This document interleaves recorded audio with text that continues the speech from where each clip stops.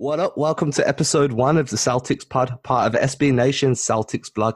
I'm your host, Adam Taylor, and I'm joined by my co-host, Brendan Nunes. How's What that is one? going on, Adam? I'm doing well, man. I'm doing well. First episode. I'm happy to be here. How you doing, Brendan? So am I, man. I'm looking forward to doing this and starting this pod for Celtics blog.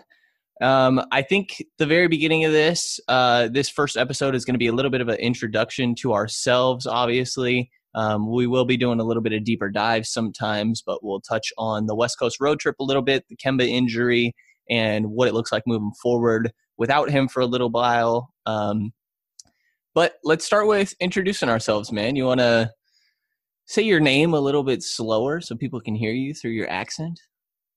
Had to go with the accent straight off the bat, right? I mean, come on. We all hear it. Yeah, okay. So my name's Adam Taylor. I'm part of the staff writers on Celtics blog. You've seen me around on there from time to time. Obviously, I'm not American. Brendan will point that out to you every opportunity he gets. Oh, yeah. The Brit. Where I'm not British, I'm English. Every time, Brendan, man. Dude, I don't know the difference. I mean, there's not much of a difference. It's preference, right? Is it? Do you get a pick? I mean, yeah, dude.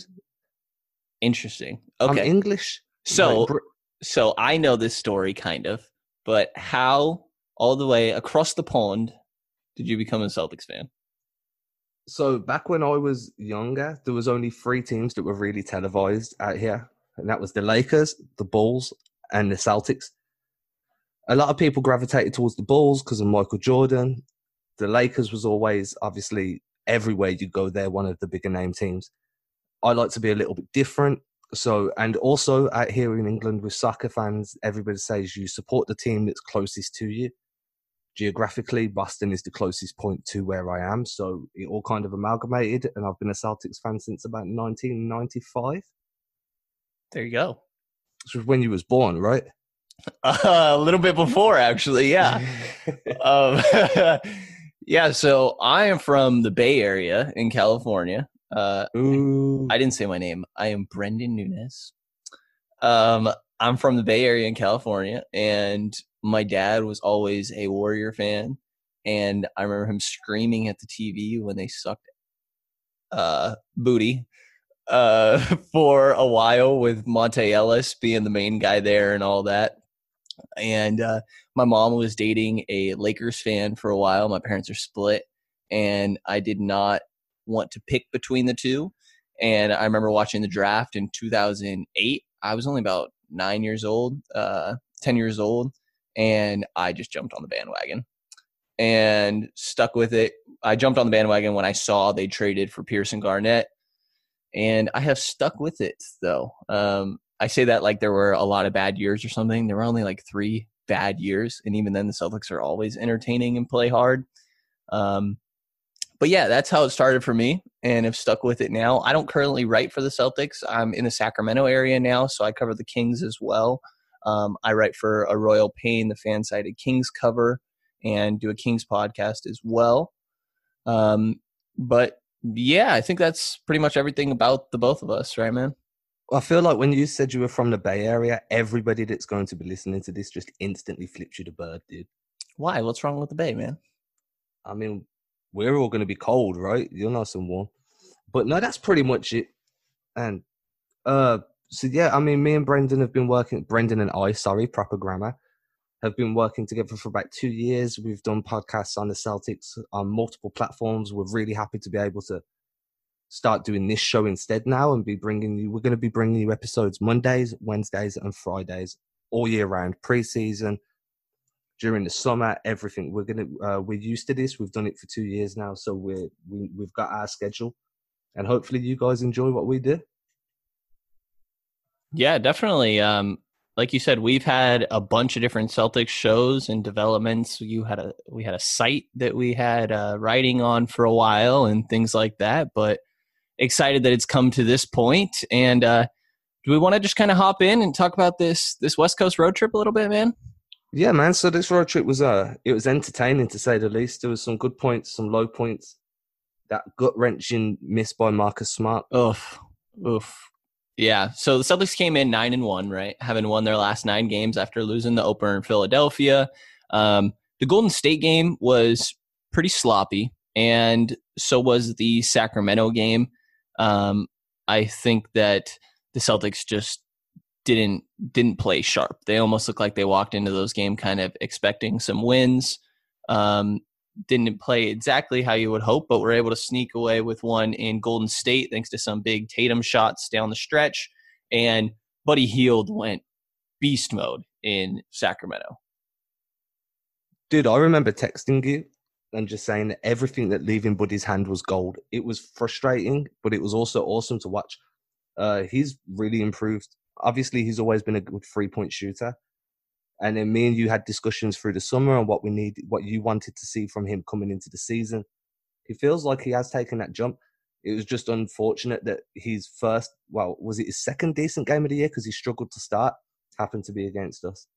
Yeah, he's been really rough, actually. That was what really felt like his breakout game against a quality team and a Defensive Player of the Year candidate in Marcus Smart. Some people will say he's the leader right now, which he definitely has an argument for. But yeah, Buddy just showed that he can really take off and hit anything. When he heats up, there's no really stopping him. Marcus, that shot really should have gone in. Oh my God, it rolled on the rim forever.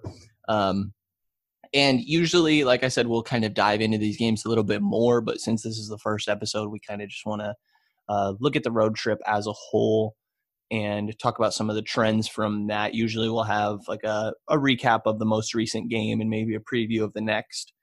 But after those first 2, they went to Phoenix and smacked around old friend Aaron Baines. No Ricky Rubio. Phoenix looked really rough in that game after having a nice start. And then we got to the 2 really tough opponents where the Celtics had a nice challenge in front of them. And that Clippers game is already getting called the early game of the year, at least from the games that have been played so far. What do you think of that Clippers game, man? Yo, it was scrappy. The intensity was there. Definitely had a playoff feel to it. Part of it was a tough watch though. It was hard to really get into it due to how much the game broke down and plays were kind of just falling apart on both sides as well. It wasn't just the Celtics.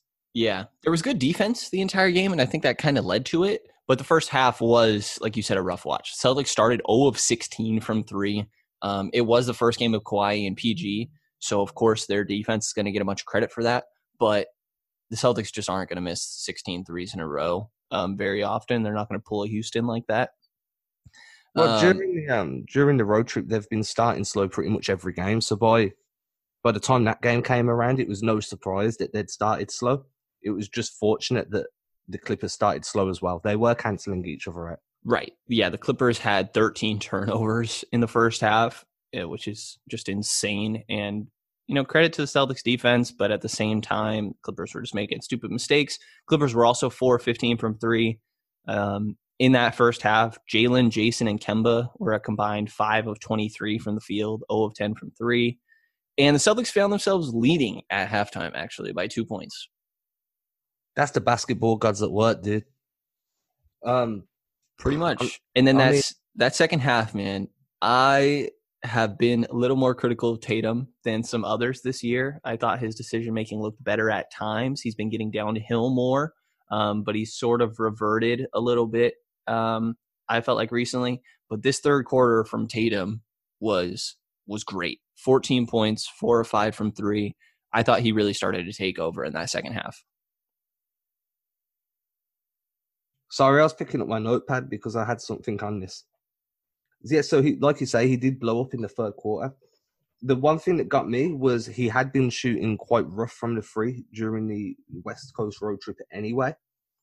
I mean, if we look there, he was shooting 40% before the road trip started. Then he was only hitting 31% during the road trip. So for him to come out and put up those sort of numbers when the game was really intensifying and we needed a go-to scorer, it shows that kind of next step that we're hoping he can take and do that more. What's the word I'm looking for? Brendan, more regularly, be more efficient. Right. It was a great quarter. I mean, I've been quite high on Tatum to start this year. I've always been a big fan.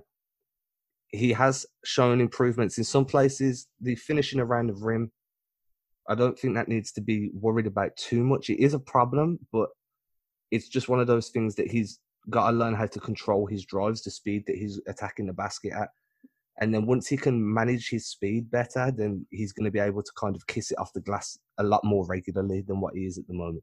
Yeah, I think him showing off a nice change of speed, I think he does it at times for sure, but utilizing that a bit more.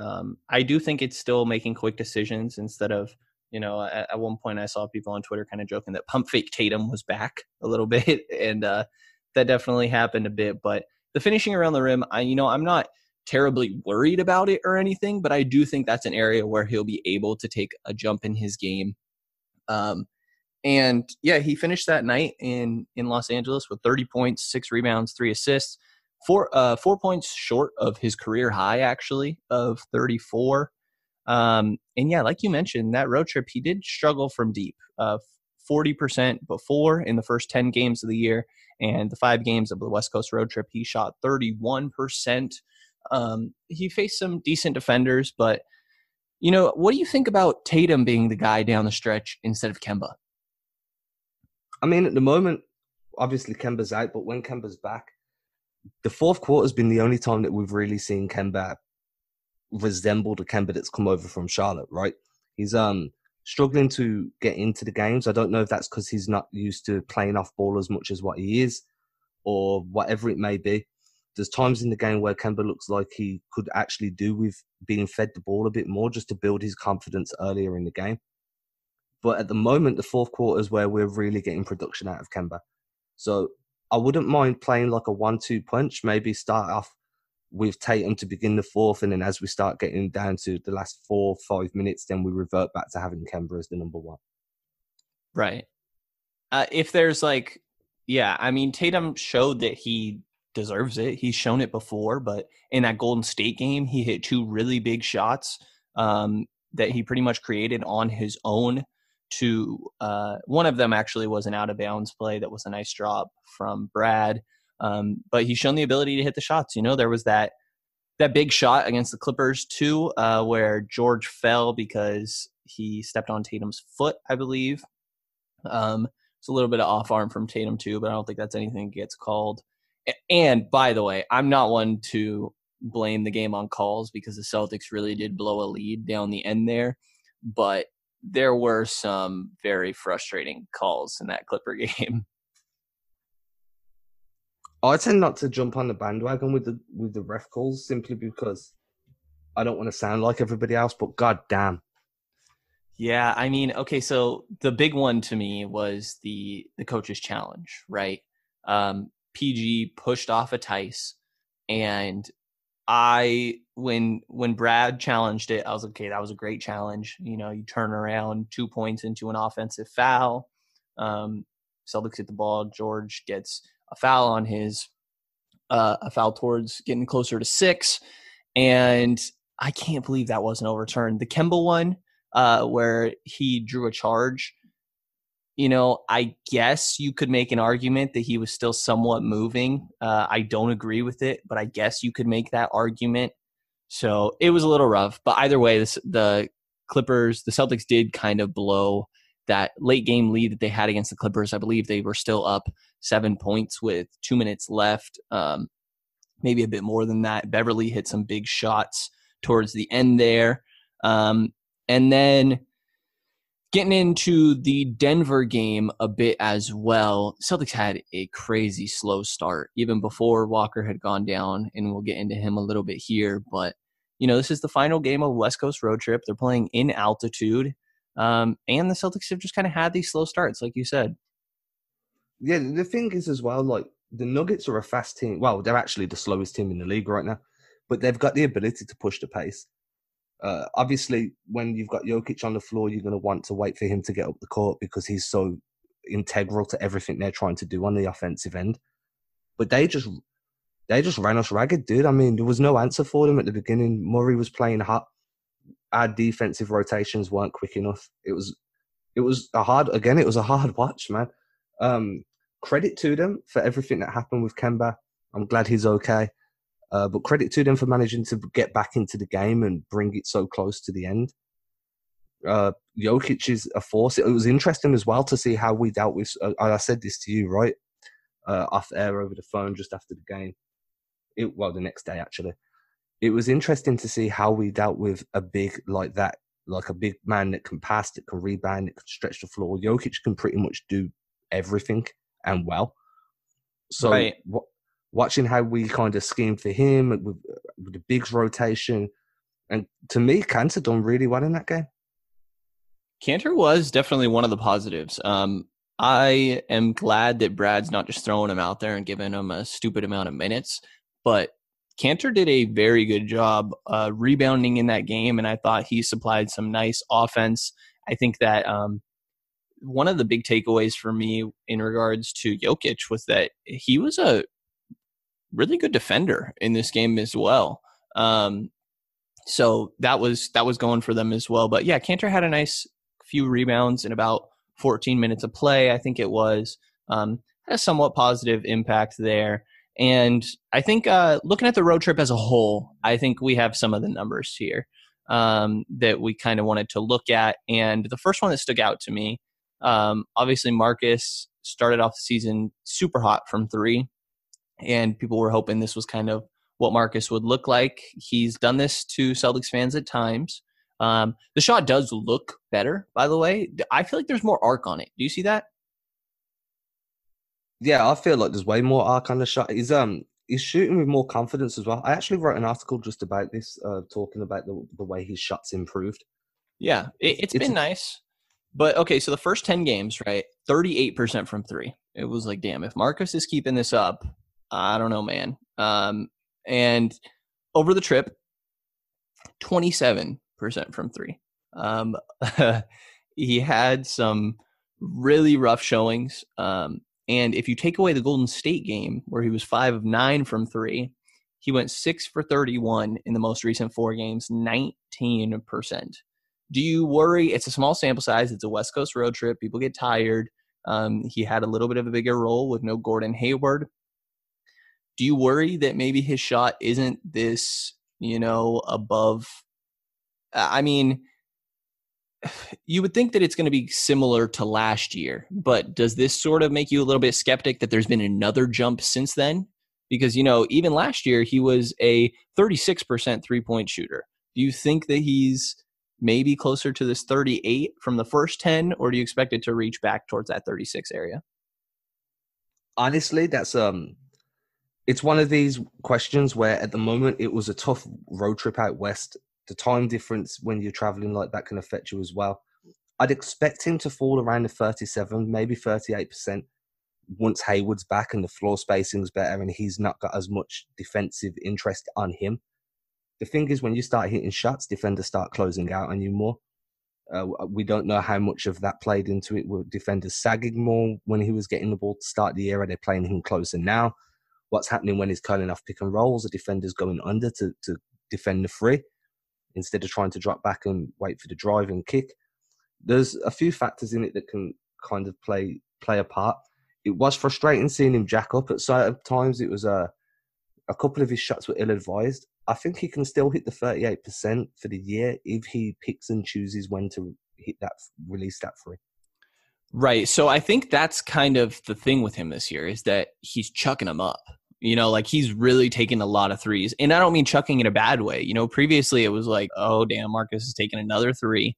And that's not really the case this year. Like, you're happy that he's taken these. He's taking 7 per game this year on average after a little over 4 in the previous year. So I think if he can pull what Daniel Tice said he wanted to do before the year, keep the same percentage of last year, but nearly double those attempts almost. If Marcus can keep that 36.5 is what he was last year, 37%, and have 7 attempts a game, I'm pretty happy with that. And I think that'd probably be my expectation. That 36% and 6.5 attempts a game, somewhere around there. Yeah, I'm down with that. I mean, I feel like 37%, 37.5 is more than achievable for him. Again, It depends on when he's releasing. I mean, we're arguing over a percent. So, right. It's And not.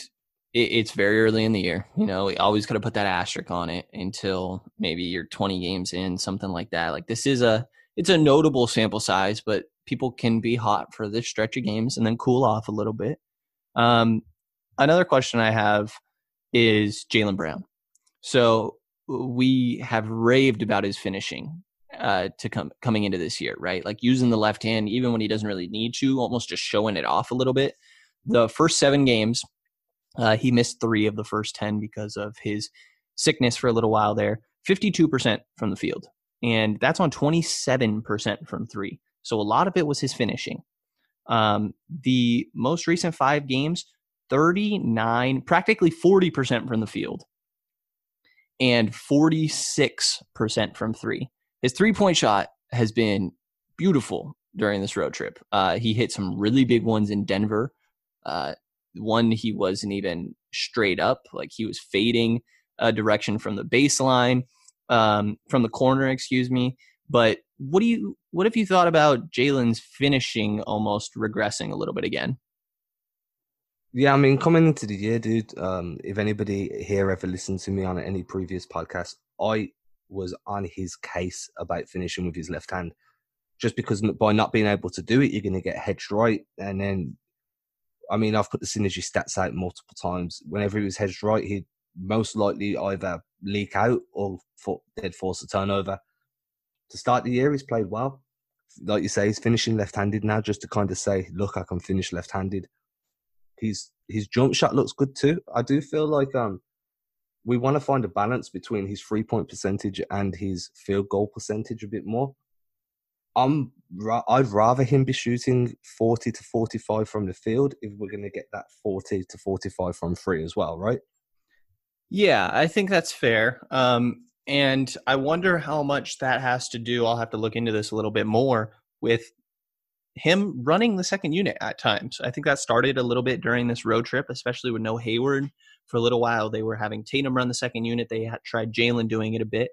But yeah, so I think that's something to keep an eye on a little bit. Go ahead. Have you got his attempts difference? Say it again? Have you got his difference in attempts? I do not have that in front of me right now. I'm going to pull that up because it's all well and good saying that his field goal percentage dropped, but if his attempts went up. Right. Yeah, and I'm kind of curious about that. Also, his free throw shooting has still needed some improvement. That was something that we were really hoping would come around a little bit because he is so great at getting to the line. If he's not able to hit those free throws at a good rate, that I think that those that will discourage him a little bit from getting to the line. He's improved somewhat this year, 72% compared to 65 last year. So I'll take any improvement. It's a somewhat little jump, but during the road trip, he was only 56% from the line compared to 80 in those first 7. So again, we're not working with a crazy sample of games here, but we're going to have to see what it sort of evens out to as we progress. Okay, so his shots before the West Coast road trip were 14.6 attempts a game. During the road trip, it went up by a shot a game, so it wasn't a big enough increase to justify the slide. Right. Yeah, and losing 12% is a pretty big deal. But people can have rough games. You know, he was playing some quality defenders during those games too. Oh, for sure, dude. He was playing some elite level defenders. The good thing was that he was still finding ways to score. And again, against the Nuggets, where he was just he realized he wasn't finishing around the rim, so he just started to draw fouls. Yeah, and that's what you want to see, right? I mean, that's an evolution for him in itself. A few years ago, he'd just drive. He would kind of try and avoid contact, especially after he had that. Do you remember when he had that dunk and he slipped and landed on his back and hurt his back? Oh yeah, that was a scary one. Yeah, and since then he kind of tried to avoid contact when going up for a little while. So it's good to see that he's recognizing now, right? It's not there for me today. So what I'm going to do instead is I'm going to draw contact and get to the line, which is great. Especially when you're hitting free throws. Right. But he wasn't really hitting free throws on this West Coast trip, which is a problem. Yeah. In that Denver game, though, you kind of touched on it. I saw people praising him for it, and I thought that first half he was pretty rough.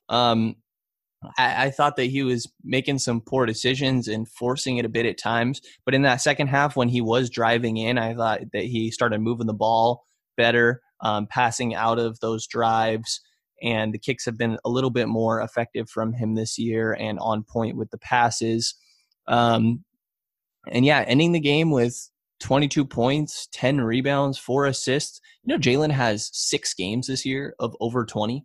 6 out of the 12 that he's played in. So 50% of games he's hit over 20. Yeah, and he had a game with 30 against San Antonio. Like Jalen he's been impressive this year, but there's also been a few games where he hasn't broke 10. I want to see him improve his free throw shooting. That's a definite. For sure. It'll come around. that was a big slide. He slid from 80% before the road trip all the way down to like 56.3% during the road trip. Yeah. Which is tough because when you're capable of, like he showed against Denver, of getting to the line, if it's not falling when you're on your drives, you want to be able to hit, 80, 90%. Agreed. 90% is a little optimistic, but I would love it. I said want to, right? Right. But yeah, do you want to take a quick break here before we get into Kemba and potential Wanamaker replacement, how they did on the trip? Yeah, man, I'll get some water. I'm done. All right, guys, we'll be back shortly, and then we'll break down we'll give you an update on Kemba. I'm sure you've already seen it, but we'll cover that. Then we'll look at possible rotation changes while Kemba's out. We'll finish off by previewing the Sac game. We're quite lucky, as Brendan mentioned, he's Sacramento based, so he gets a lot of information around that team. So we'll see what Brendan's got for us there.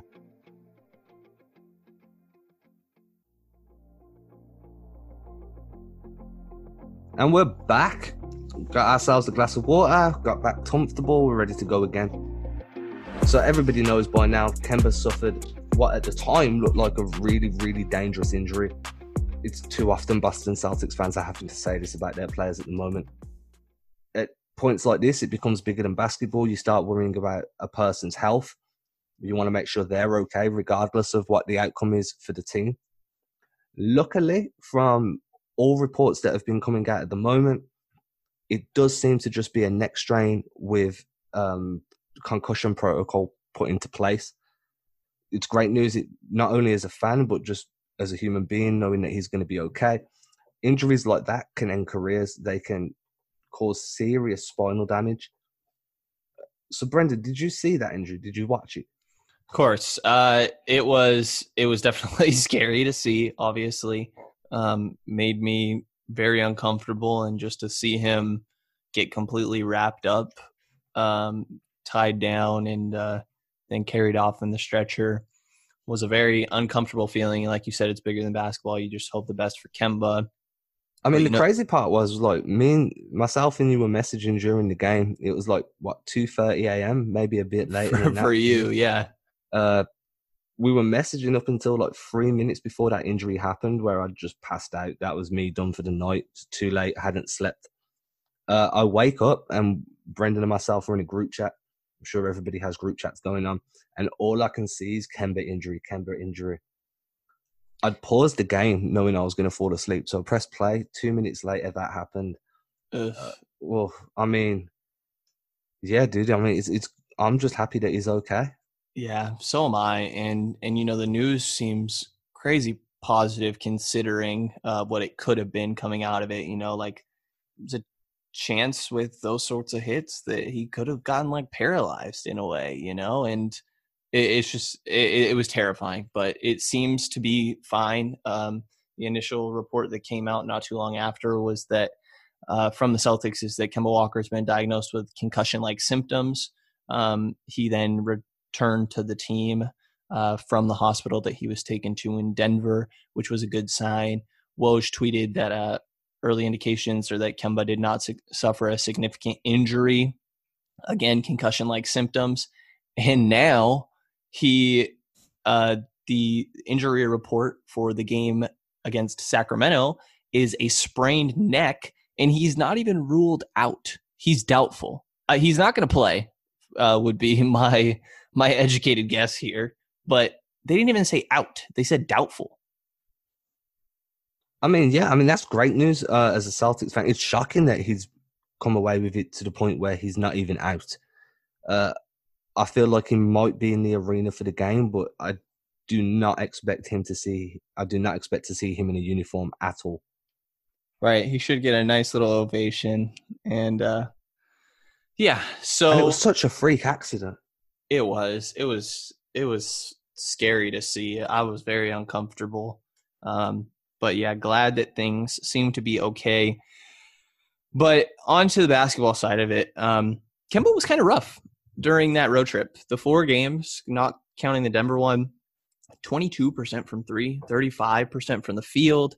Like you mentioned, he's had difficult first half of games and then come on in the second half, and especially down the stretch. But that wasn't happening too much recently. I thought that they could have used him a little differently. I think that we had talked to Max Carlin about this from Celtics Blog as well, and he had mentioned that, you should kind of use him in a way that Charlotte was, where put all your mediocre might not be the right word, but all the role players that aren't going to be doing creating and getting their own shot on offense, but those guys around Kemba for a stretch of times when you need to be staggering, especially with no Gordon, and let Kemba do what he did in Charlotte. Just run a high pick and roll with, say, Enes Kanter, something like that, with Ojale, Grant Williams on the wing, and let him go to work. I thought that they could have let him do that a little bit more, but he had been struggling a little bit, and Wanamaker had taken a big step up in his place, man. Oh, dude, Wanamaker's been on a tear during this road trip. I mean, look, man, before the road trip, he's averaging 5.2 points.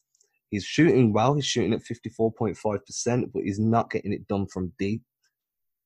Fast forward to the road trip and everything changes. He's more than doubled his points per game output. Got that up to a smooth 11 points per game. Literally doubled his assist output. Kept his free throws around the same. His shooting didn't really slide much. It went from 54.5 to 51.5. But his 3-point shooting took a huge jump. It did.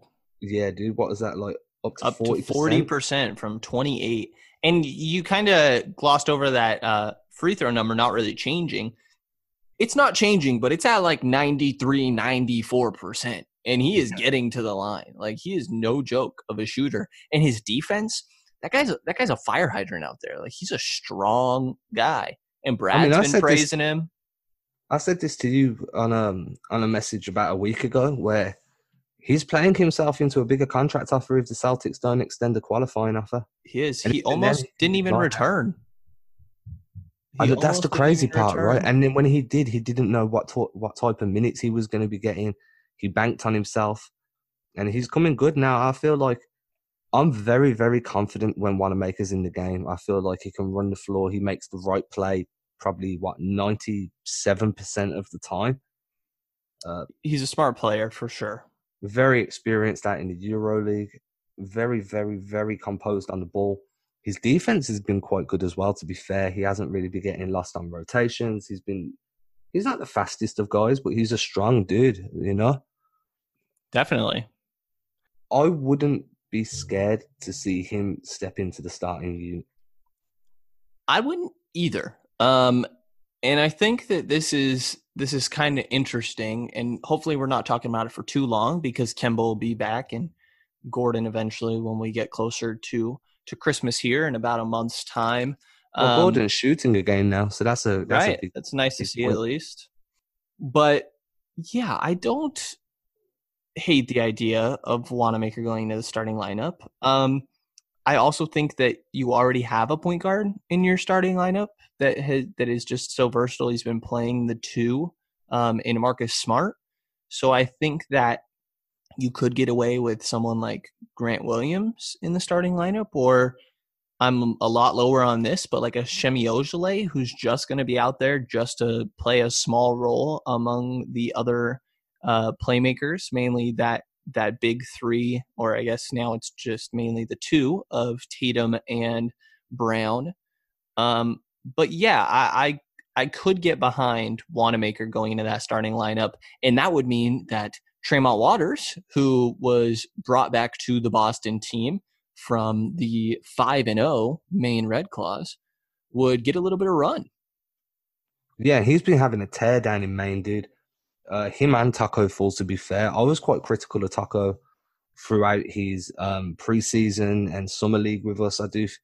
I'm still not convinced he's the answer. I know that's a polarizing opinion and a lot of people aren't going to agree with me, and that's fine. However, Traymont's been getting it done, dude. He's averaging 20 points, 7.8 rebounds, and 3.4 assists. His splits, bro. Have you seen the splits? Dude, 40% from 3 on 9 attempts. 44%. And a steal and a half a game? Like, we know this guy's a pest on defense. He's I'm actually really excited to see him get some NBA minutes. I'm assuming they'll be limited to begin with anyway, but right, but these next 2 games, this short little 2-game home stretch, there's no De'Aaron Fox against Sacramento, Kyrie. And there's no Kyrie against Brooklyn.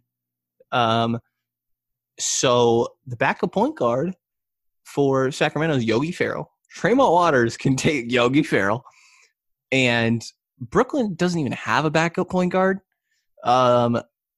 So they're an interesting situation as well. But these are teams that are really struggling in their point guard depth. Like, this is a good time to use up some of these Tremont Waters games that you have with him on his 2-way.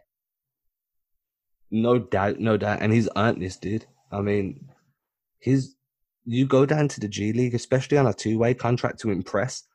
You've got a ball out. And that's part of the problem when you watch G League basketball is it's hero ball for like 80% of the time.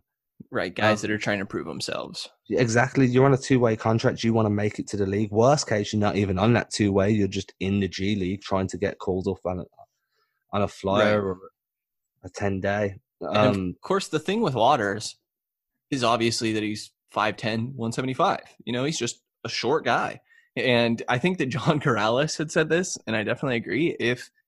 If Tremont Waters was, 6'3", he would have been a lottery talent. Like, he is a damn good basketball player all around. He's got a great change of speed. He shoots the ball well. His playmaking is great. He's a pest on defense. He's smart on that end. He's aggressive there. So he has the capabilities. It's someone I'm really interested to see how that can translate. It's going to be interesting. There's going to be a point in time where he's running with a few of the starters as well. And I want to see what sort of touches he gets at that point. To me, that's going to be one of the most telling signs on what sort of a level of trust Brad's got for him as well. He's going to have, because it's all well and good getting touches when you're in with the full second unit. But once the rotations start happening and a guy like Jalen or Jason gets on the court, obviously they're your number one option. You'll have Grant Williams getting on the floor. How many touches is he actually going to get? How much off ball are they going to expect him to play? Are they going to just post him out into the corner, kind of like what they did with Terry last year? Or are they going to let him kind of initiate the offense and find an open man, which is what I hope they give him the opportunity to do, because that's what he's been doing successfully down in Maine. Yeah. I don't know what your takes are on that, actually. Do you expect him to get a lot of touches when there's obviously a first or second option on the floor with him? Well, I do think that obviously they're gonna be trying to keep one of Brown or Tatum on the floor at all times when Kemba's out for however long it may be. So either way, I don't quite see the offense getting full offensive responsibilities, but he's still going to be the guy bringing the ball up the floor and I think initiating everything. And that's what we want to see, right? I don't expect him to be the option to finish the play, but initiating plays and probing the D to see how they react because of his speed as well. They're sort of the interesting little key points for me to see how much he's trusted with the ball in his hands to begin with. Obviously, he has to earn that trust as well. And then what happens if he's playing alongside Marcus Smart, who's the ball handler there? Jason Tatum brings the ball up court quite regularly as well. I don't think that in Maine we're going to have seen too much of Tremont play off ball. Right. Yeah, with like Bruce Brown next to him, who actually Exactly. I really like, by the way, is like this great 3-and-D guy. He played with the Kings in California Classic for a little while there, and I liked him there. But yeah, I think that Draymond's going to get a nice little opportunity here, especially if Wanamaker starts, which would probably be my guess here. And one other question on the rotations for you: what do you think about Grant's sort of role? Because he had that DNP CD in Sacramento, and then in Phoenix, he came in and changed that game. Like he changed the momentum of the game. He had two great defensive plays that resulted in blocks. He's had some defensive lapses, but I think the good definitely outweighs the bad with him on that end. Yeah, what do you think about his role compared to Semi Ojeleye? Well, for one, I'm not a fan of Semi Ojeleye at all. I'm sorry if any of you guys are. I feel like he's had his chance. He's shown no progression whatsoever. I do not expect him to be a Celtic for a prolonged period of time at this point. For two, I remember that during the summer, Brad Stevens was doing an interview. I can't remember where I heard it. I think it was probably on one of John Corrales' podcasts. It may even have been on Jay King's podcast once he moved over to The Athletic, but I doubt it because the season. Anyway, I digress. Brad Stevens actually went on record saying these guys, these younger guys and the rotation pieces, they're going to have to be ready to play because there's going to be games where they get a DNP and then there's going to be games where they play 20, 30 minutes. It all depends on matchups. It depends on the health of the other players. And I feel like he was being honest when he said this. And this is part of being a rookie on a team as deep as the Celtics. There's going to be nights where you're needed to put 20 minutes up and there's going to be nights where you're not needed at all. Right. And, Shimmy has had some okay games. But yeah, I definitely prefer Grant over him. I think Grant is a guy that has real potential to be on this team long term. Snap! Did I misinterpret your question? No, I think you're good. Okay. Yeah, because it's really comparing the two. Because I think that Shimmy has started to get in the game quicker than Grant has, and I don't know how much I am a fan of that. But at the same time, like you said, Brad's going to try everything and sort of see what sticks aside from these main guys. And I guess one other thing, you agree that you kind of need to have one of Tatum and Brown on at all times when there's no Kemba out there and no Gordon. Yeah, I feel like so. I feel like that. I feel like that they've been staggered very lightly so far during the season. There's always been one of the 3 or 4 of those guys, depending on who's healthy at the time, on the court. Very, very minimal stretches in between where there's none of those guys. Now they've only got Jalen and Jason. I feel like the stagger's going to be implemented a lot harder. So they'll probably start together. I'd be more shocked if one of them was coming off the bench than if they were both starting. In fact, I'd be mortified. Yeah, not going to happen. Yeah, I'd be mortified. I'd be like, that's it, dude. What's going on? But yeah, I expect one of them to go to the bench quite early. And then I doubt they'll see the floor together again unless one, we're trailing like crazy or until we're 6 minutes left in the fourth. Yeah, and other guys will have some nice opportunities to step up here. And you want to move on to maybe a quick little preview of this Sacramento game? Last question I've got is if they implement that hard stagger, do you see that as an opportunity for Javonte Green? I think so. I think he's been somewhat promising, and generally just all these guys being down, I think that he's gotten some nice chances here and there, but I think those will continue. He's another guy that's competing with Grant and Shemi, and Grant's definitely at the top of that for me. And then, for sure. And then the other two kind of are 2A, 2B. I don't really have too much of a preference between. I just like Javonte's story, dude. I'm a big underdog guy. But I get it. Let's yeah, man. I mean, damn. Let's move on. Let's finish up with previewing the Sac game. So, Brendan, I'm going to let you take the lead on this. You're based out there. You're around Sacramento coverage quite regularly. Right. What you got for us? Yeah, I cover the team a little bit too. And so yeah, you do. I do. So The Kings just got smacked in Brooklyn because they do not have De'Aaron Fox and Marvin Bagley, obviously. They're not going to have either of them. Stop you smacking us. For the game. Yeah. And they also did not have Bogdan Bogdanovic, who has stepped up in their place, and they did not have Trevor Ariza. They're playing Justin James, who is the 40th pick of the draft out of Wyoming, who people thought shouldn't have even been drafted. That dunk, though. Oh, God, the almost dunk on DeAndre Jordan. Yeah, he apparently is like the Grant Williams in regards to personality. Apparently, Justin James will not shut up. But, yeah, so – and the Kings play Washington today on Sunday. And so it's going to be a back-to-back for the Kings, the third game of a 4-game road trip. Buddy Hield has not had a game like that Sacramento one against Marcus Smart. You know, they're really going to be – you can double Buddy Hield with the way that the lineup is going to look for the Kings if Bogdanovic is not available. He was ruled questionable for the game in Washington, so don't know exactly what that will look like when they come to Boston. But really, I mean, the Celtics just need to play crisp basketball and play their own brand. I don't think that you necessarily need to game plan any way specifically against this really undermanned and injured Kings team. They're going to play hard, and as long as you don't let them out-hustle you, the Celtics really should be able to take advantage of some poor perimeter defense.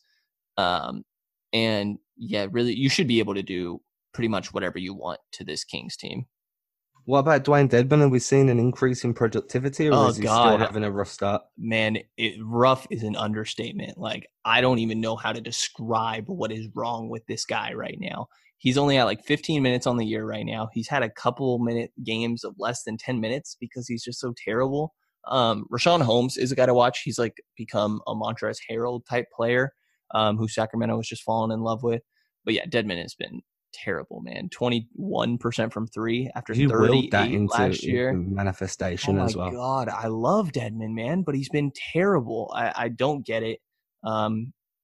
I blame you. Well, I'm grateful because if he's playing poorly, then it makes tomorrow night easier for us. But I do blame you on Sacramento's part for willing that so much. I mean, you must have spoke about it for about 6 weeks flat. Oh, he was the guy for me. He was like Brook Lopez light going into last year. Or throughout last season. But yeah, that's pretty much all I got, man. I think that it should be a comfortable win for the Celtics. Get them back on a nice little win streak here. So yeah, I mean, we'll be back again on Wednesdays, so we'll definitely have something to speak about from the Sacramento game. And then we'll be back again on Friday, and then the following Monday, and so forth. So I hope you enjoyed the first episode of Celtics Pod.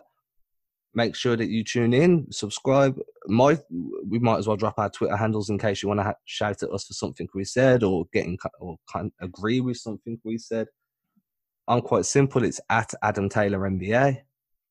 Wow, I didn't realize we have the same layout. Yeah, it's at Brendan Nunes NBA. Yeah, I stole it from you, dude. Of course you did. And you stole it from Keith Smith, so don't be acting like it was your idea. Yeah, Keith Smith and like 80 other people. 80 is not enough. No, like 8,000 of right. people. I mean, god damn. So yeah, guys, thank you for listening. It's a pleasure for us to be doing this show. We were both quite nervous coming in. Yeah, we're looking forward to it, though. Excited to be a part of Celtics Blog doing this. We're definitely want to be interacting with the listeners. We'll do some Q&As at times as well. And like Adam said, Monday, Wednesday, Friday, expect an episode. We'll do a little bit of deeper dives. This was sort of just an introduction to us. We'll have a lot of nice guests on in the community. We have some good relationships with people like Jared Weiss. I say a good relationship, and then I butcher his last name. Jared Weiss, John Corrales, Jay King. Yeah. We've had them all on our previous podcasts. I'm sure we can make that happen again on here. And obviously, one of the biggest perks about being part of Celtics Blog is we can arrange for the other contributors, staff writers, editorial team to all make appearances on this show. If there's anybody you want as like a guest soon, tweet at us, let us know, and we'll try and hook that up for you as fast as possible. Definitely. All right, guys, it's been a pleasure. We've had a great time, and we'll catch you again on Wednesday. Peace. Say bye, Brendan. Peace.